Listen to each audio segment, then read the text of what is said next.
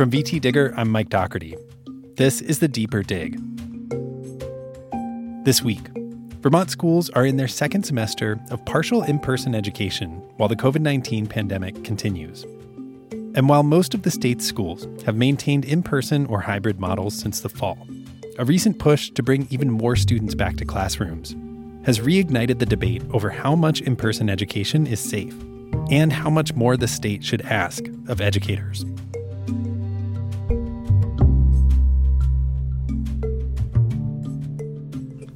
Hello. Hey there. How's it going? It's going okay. Are you right in the middle of your day right now? Yeah, sort of. The students have all gone home for the day, so it's a little bit different. On Wednesday, I caught up with Bibba Kahn. She teaches French and Spanish at Main Street Middle School in Montpelier. In 2020, the Agency of Ed named her Vermont Teacher of the Year. And in recent weeks, she's been using that platform to advocate for her colleagues, writing opinion pieces in VTDigger and USA Today about how Vermont's changing guidelines are affecting educators. There were sort of several decisions that came back that made me think, whoa, everything that I've seen this year suggests that we as a society really value education and schools, and they're really essential to our society. And that became really clear, in the past year. And these decisions seem to not jive with that. Those decisions include omitting teachers from the first phases of COVID vaccinations. The Scott administration has also let schools resume interscholastic indoor sporting events, and the governor has floated an ambitious goal of fully reopening schools sometime in April. Kahn said it's frustrating that these changes have come down at a time when educators have already gone above and beyond to help create a safe environment for their students. I'm a world languages teacher, right? And so normally I teach 5th, 7th, and 8th graders in my classroom. But this year I am a support teacher in a pod, which means that I am with that sort of homeroom group of students throughout their school day. And so I am doing things like taking temperatures and running our morning meeting and other SEL lessons, supporting them with literacy and math, and then even escorting students to the bathroom so we can make sure that they're not interacting with other pods the way middle school kids like to do.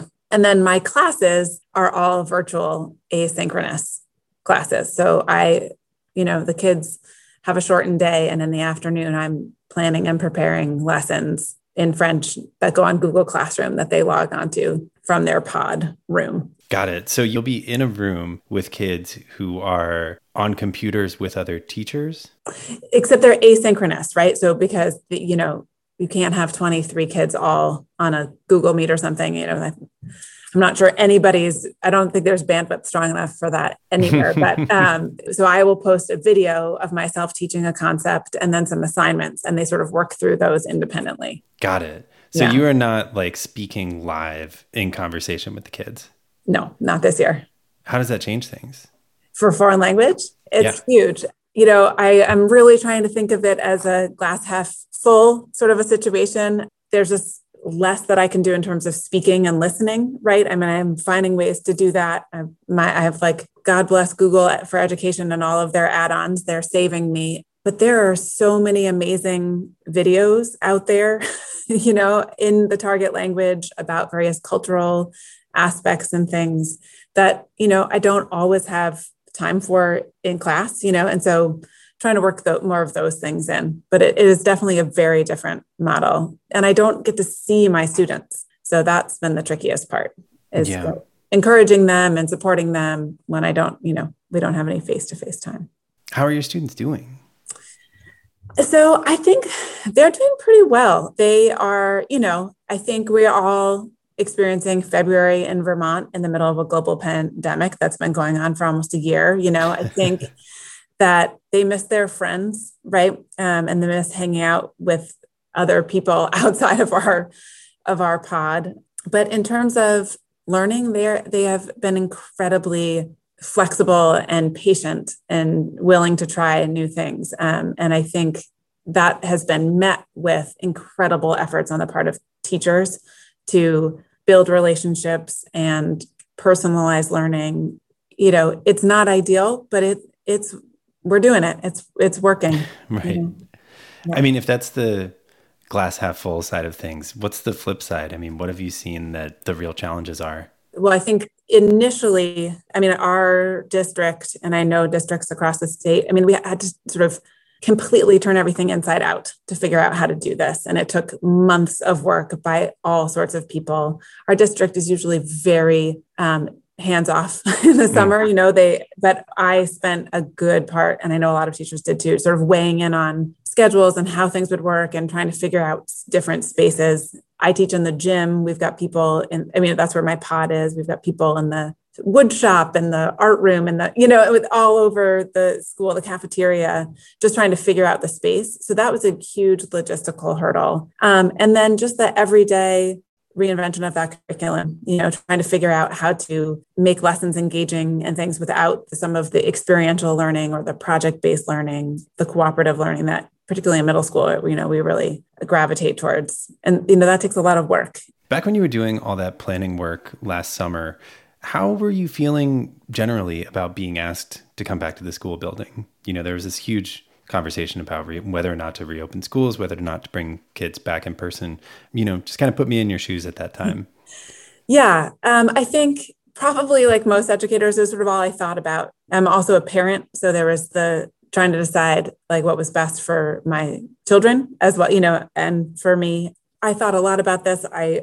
Back and forth, but when the guidance came out, I thought, okay, we are layering so many different mitigation strategies in place, and our district even is sort of adhering to these, with incredible fidelity. I got to the point where I was like, I think this is the best that we can do. That was sort of where I got to in the fall. And definitely my children, I may have been the Vermont Teacher of the Year, but they were over me, so that was, they were ready to go back and have somebody else teach them this year. So that it was ultimately, we decided that was best for them and their growth and development as well. When you came back, was it what you expected? I don't know exactly what I expected. I think we were expecting the unexpected. I think in some ways it was easier and it went more smoothly than I expected. I think the students were, like I said, they showed tremendous flexibility and patience in terms of learning these new routines and procedures. And that went more smoothly. And I give them a lot of credit for that. I think the sort of the mental and emotional drain on educators came as a little bit of a surprise, just how much of an increase the workload was. But what I wasn't really anticipating was just, every time a middle school student pushes back against a boundary, which was like what they're programmed to do, that's their job as middle school students, when they don't stay 6 feet apart, or they say they need a mask break or whatever, and I'm not a healthcare professional, right? Or a public health expert. All I know is that these are the rules, and the rules are there to keep us safe. And so it does, it is anxiety provoking to sort of have to monitor those guidelines and those restrictions. You're kind of like balancing letting a kid be a kid versus, what the health rules that have been handed down are. Right. And sort of trying to gauge how safe is this, it's not something I have expertise in. I think everyone has sort of an emotional tax of what's going on right now. It's, my parents live here in town, but I haven't, spent time with them since last March, all those kinds of things. Educators are experiencing that as well too. And I think anecdotally, I would say we might be a little bit more cautious because we are also aware of how much more exposure we have than somebody who's working from home. When we come back, why the rhetoric around in-person education has ramped up.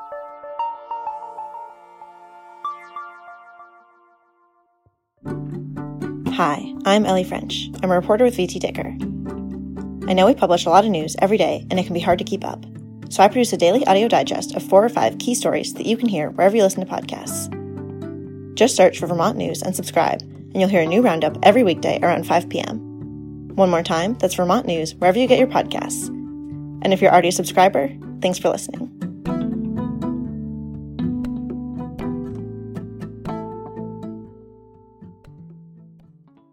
Lola, hi. Thanks for jumping on. Hey, Mike.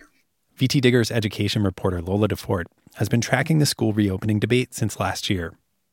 I want to jump back to late last summer. There was this widespread debate about bringing students and educators back into the buildings in person. And we kind of worked through it. Vermont did that in some capacity. a lot of students and a lot of educators have been back in the buildings. But it seems like recently this conversation is ramping back up. Why? Well, I guess maybe 3 reasons. One is that Governor Phil Scott has put out this aspiration, and I think it's important to note that it is an aspiration. It's not like he has said you shall or implied in any way that this will be a mandate, but put this aspiration out there that it would be great if all students were back full-time in person in school by the end of the year and ideally April. We have a lot of work to do to help every child recover from the learning opportunities that were lost. So I've asked the Agency of Education, the Department of Health, working closely with school districts, teachers, and pediatricians to develop a plan to safely get every child in every district back into the classroom full-time before the end of the school year, hopefully sometime in April. April was put out there for several reasons. It'll be warmer, so I guess it's possible to maybe do some more stuff outside, to open more windows. Ventilation becomes a little bit easier. And also, apparently, is a kind of parallel to this push that we're seeing at the federal level, where, President Joe Biden has said that he would like to see kids return for in-person instruction at the K-8 level within his first 100 days. And that's also come with promises of additional resources. So that's point number 1, is this kind of April aspiration. Mm-hmm. Number 2, teachers were told that they would not be prioritized for the vaccine in this kind of most recent phase, which means that they probably will not be vaccinated until late spring or summer at the earliest, unless, we see a massive ramp up of vaccine distribution federally. So could that change? Yes, but kind of based on what we've seen so far and the timeline in front of us, teachers have basically been told, sorry. Got it. You're going to have to wait a really long time. Mm-hmm. So those 2 things happened. And also, cases have been going up, right? And so that has increased the disruption that we're seeing on the ground in schools. We're seeing more schools close because of COVID cases. We're just seeing the general anxiety about this increase. And so these 3 factors together have meant that we are kind of once again in Vermont having this conversation about quote unquote reopening schools. As this conversation plays out, what kind of data and information do we have to actually inform the decision-making here? What have we learned from having schools open in some capacity throughout the fall and even the first couple months of this year? Mm-hmm. So we have learned that, as suggested by research earlier on in the pandemic, it does not seem like a ton of transmission is occurring within schools. And that could be because of really robust mitigation measures. It could also be because what we think might be the case, but we really don't know for sure, which is that, young kids are thought to, and again, this has not been conclusively proven, but are kind of thought to be less likely to get COVID and pass it on. And so maybe the fact that we're not seeing a ton of within-school transmission is because of that, or it's because of robust mitigation measures, or it's both. Right. And it's kind of hard to disentangle the 2, which is kind of what makes it so difficult to have a conversation about what we should do next, because it is hard to know for sure why we have been as successful as we have been. A kind of counter to that is, well, we do kind of consistently see this pattern where when a school experiences cases, it's usually because they come in from the community, and not because the schools themselves are these hotspots of viral transmission. That doesn't mean that within school transmission isn't occurring, right? So you can't tell a teacher that they're safe. I think there was this belief earlier on in the pandemic that transmission within schools would be vanishingly small or really not a concern. And that's obviously not the case. We are seeing within school transmission. And I think a kind of really tricky part of this whole debate is that from a public health perspective, it really does kind of make sense to keep schools open with good mitigation measures in place because they don't drive community transmission. But what that ignores is the very real risk we ask the people within those buildings to assume, right? And what's best for public health is not necessarily what's best for a lot of the individual humans who are in that building. You're saying educators here are just making a lot of sacrifices in order to make this happen? Exactly. They're making enormous sacrifices. And I think in a lot of ways, I'm increasingly hearing like the sacrifices that educators have made are being in a lot of ways used against them, right? That because we have been kind of successful at keeping schools from being these hotbeds of transmission, that we keep asking more. And there's definitely this feeling of just kind of enormous stress within the teaching community. What about in terms of the impact to students and to the actual process of learning? I know that was a big part of the push to bring students back in the first place. Do we have any information yet about, was it worth it? Do we know how different it's been for them having been back in person as opposed to doing remote learning? Every student that I've talked to who's doing either hybrid or in-person learning is grateful for the amount of in-person learning that they are doing. They're kind of like aware of the amount of work that a lot of their teachers are doing, like explicitly grateful for it, which is always kind of like there's a level of awareness that I don't know that I would have had as a teenager. But there's also, I think, this, like, no one's happy in school, right? Like, no one's having a good time. Some kids are kind of thriving and actually enjoy the extra flexibility that they get with a hybrid schedule, right? Because they don't actually have to physically be in school. A lot of kids are also incredibly disengaged and depressed and struggling and feeling like they do not have enough one-on-one attention, enough support, and enough structure, right? As this conversation is ramped back up, what have we learned about what this would actually look like? The actual nuts and bolts of taking another step towards a fuller reopening than what we have now? Well, when we talk about what a fuller reopening in Vermont looks like, what we're mostly talking about is high school and middle school, because most elementary students are back full-time in person already. And that's, as complicated as all this stuff is, at the end of the day, it mostly boils down to the 6 feet distancing requirement, which is in place for middle and high school students. And at the K-5 level, it's really 3 feet. And so that just means you can have more kids in a classroom. And so that's why we're seeing a lot more kids fully in person in the elementary grades and less so at the high school level. So if you want to bring more kids back in the upper grades, what you have to do is give on the distancing requirement. We're seeing this debate take place on the national stage as well, right? Like not just in Vermont. And the problem with the distancing requirement is, we've basically had a year of public health messaging that has said like distance, 6 feet is this like sacred number. And a lot of people on the pro-reopening side, including a lot of scientists, will point out that 6 feet was always kind of arbitrary, right? It's not like we have good science that says 6 feet will protect you, 5 feet will not. Or 6 feet will protect you, but 4 feet will not.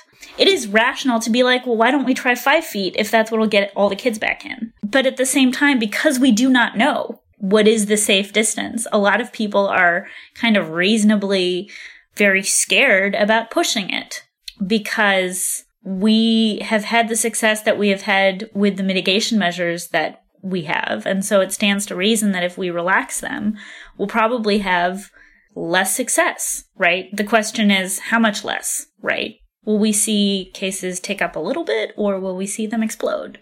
It's really kind of impossible to know.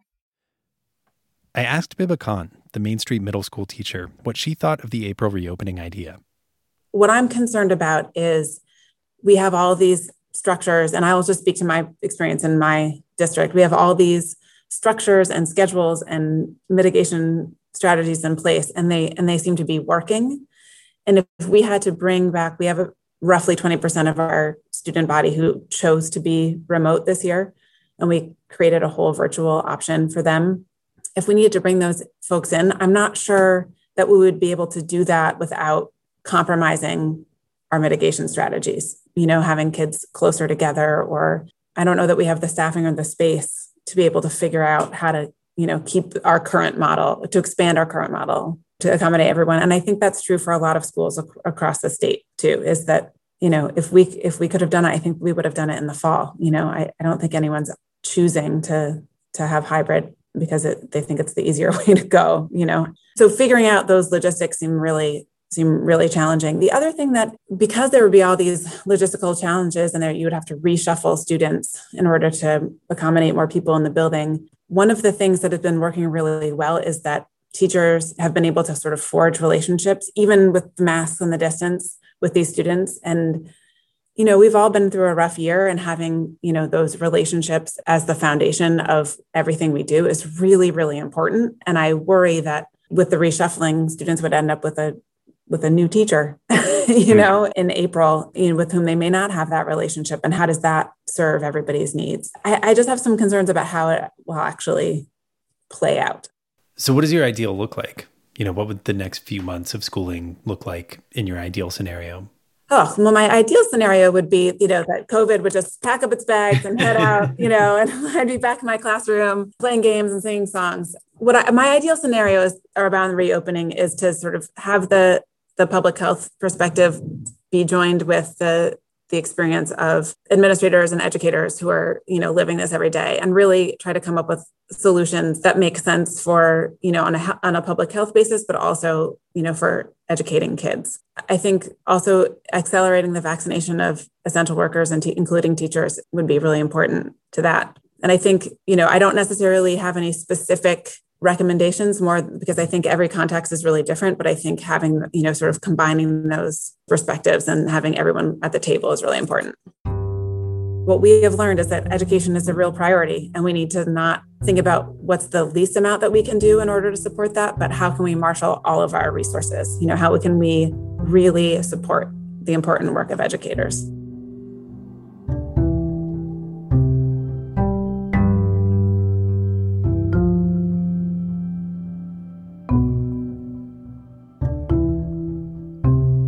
You can find more of Lola's reporting on COVID and schools at VTDigger.org, and find all of our COVID-19 coverage in one place at VTDigger.org/coronavirus. You're listening to The Deeper Dig, a weekly podcast from the VTDigger newsroom. Search for it and subscribe wherever you listen to podcasts, and you'll get new episodes as soon as they land. We used music this week by Blue Dot Sessions. We'll be back next week with more stories from the Digger newsroom. See you then.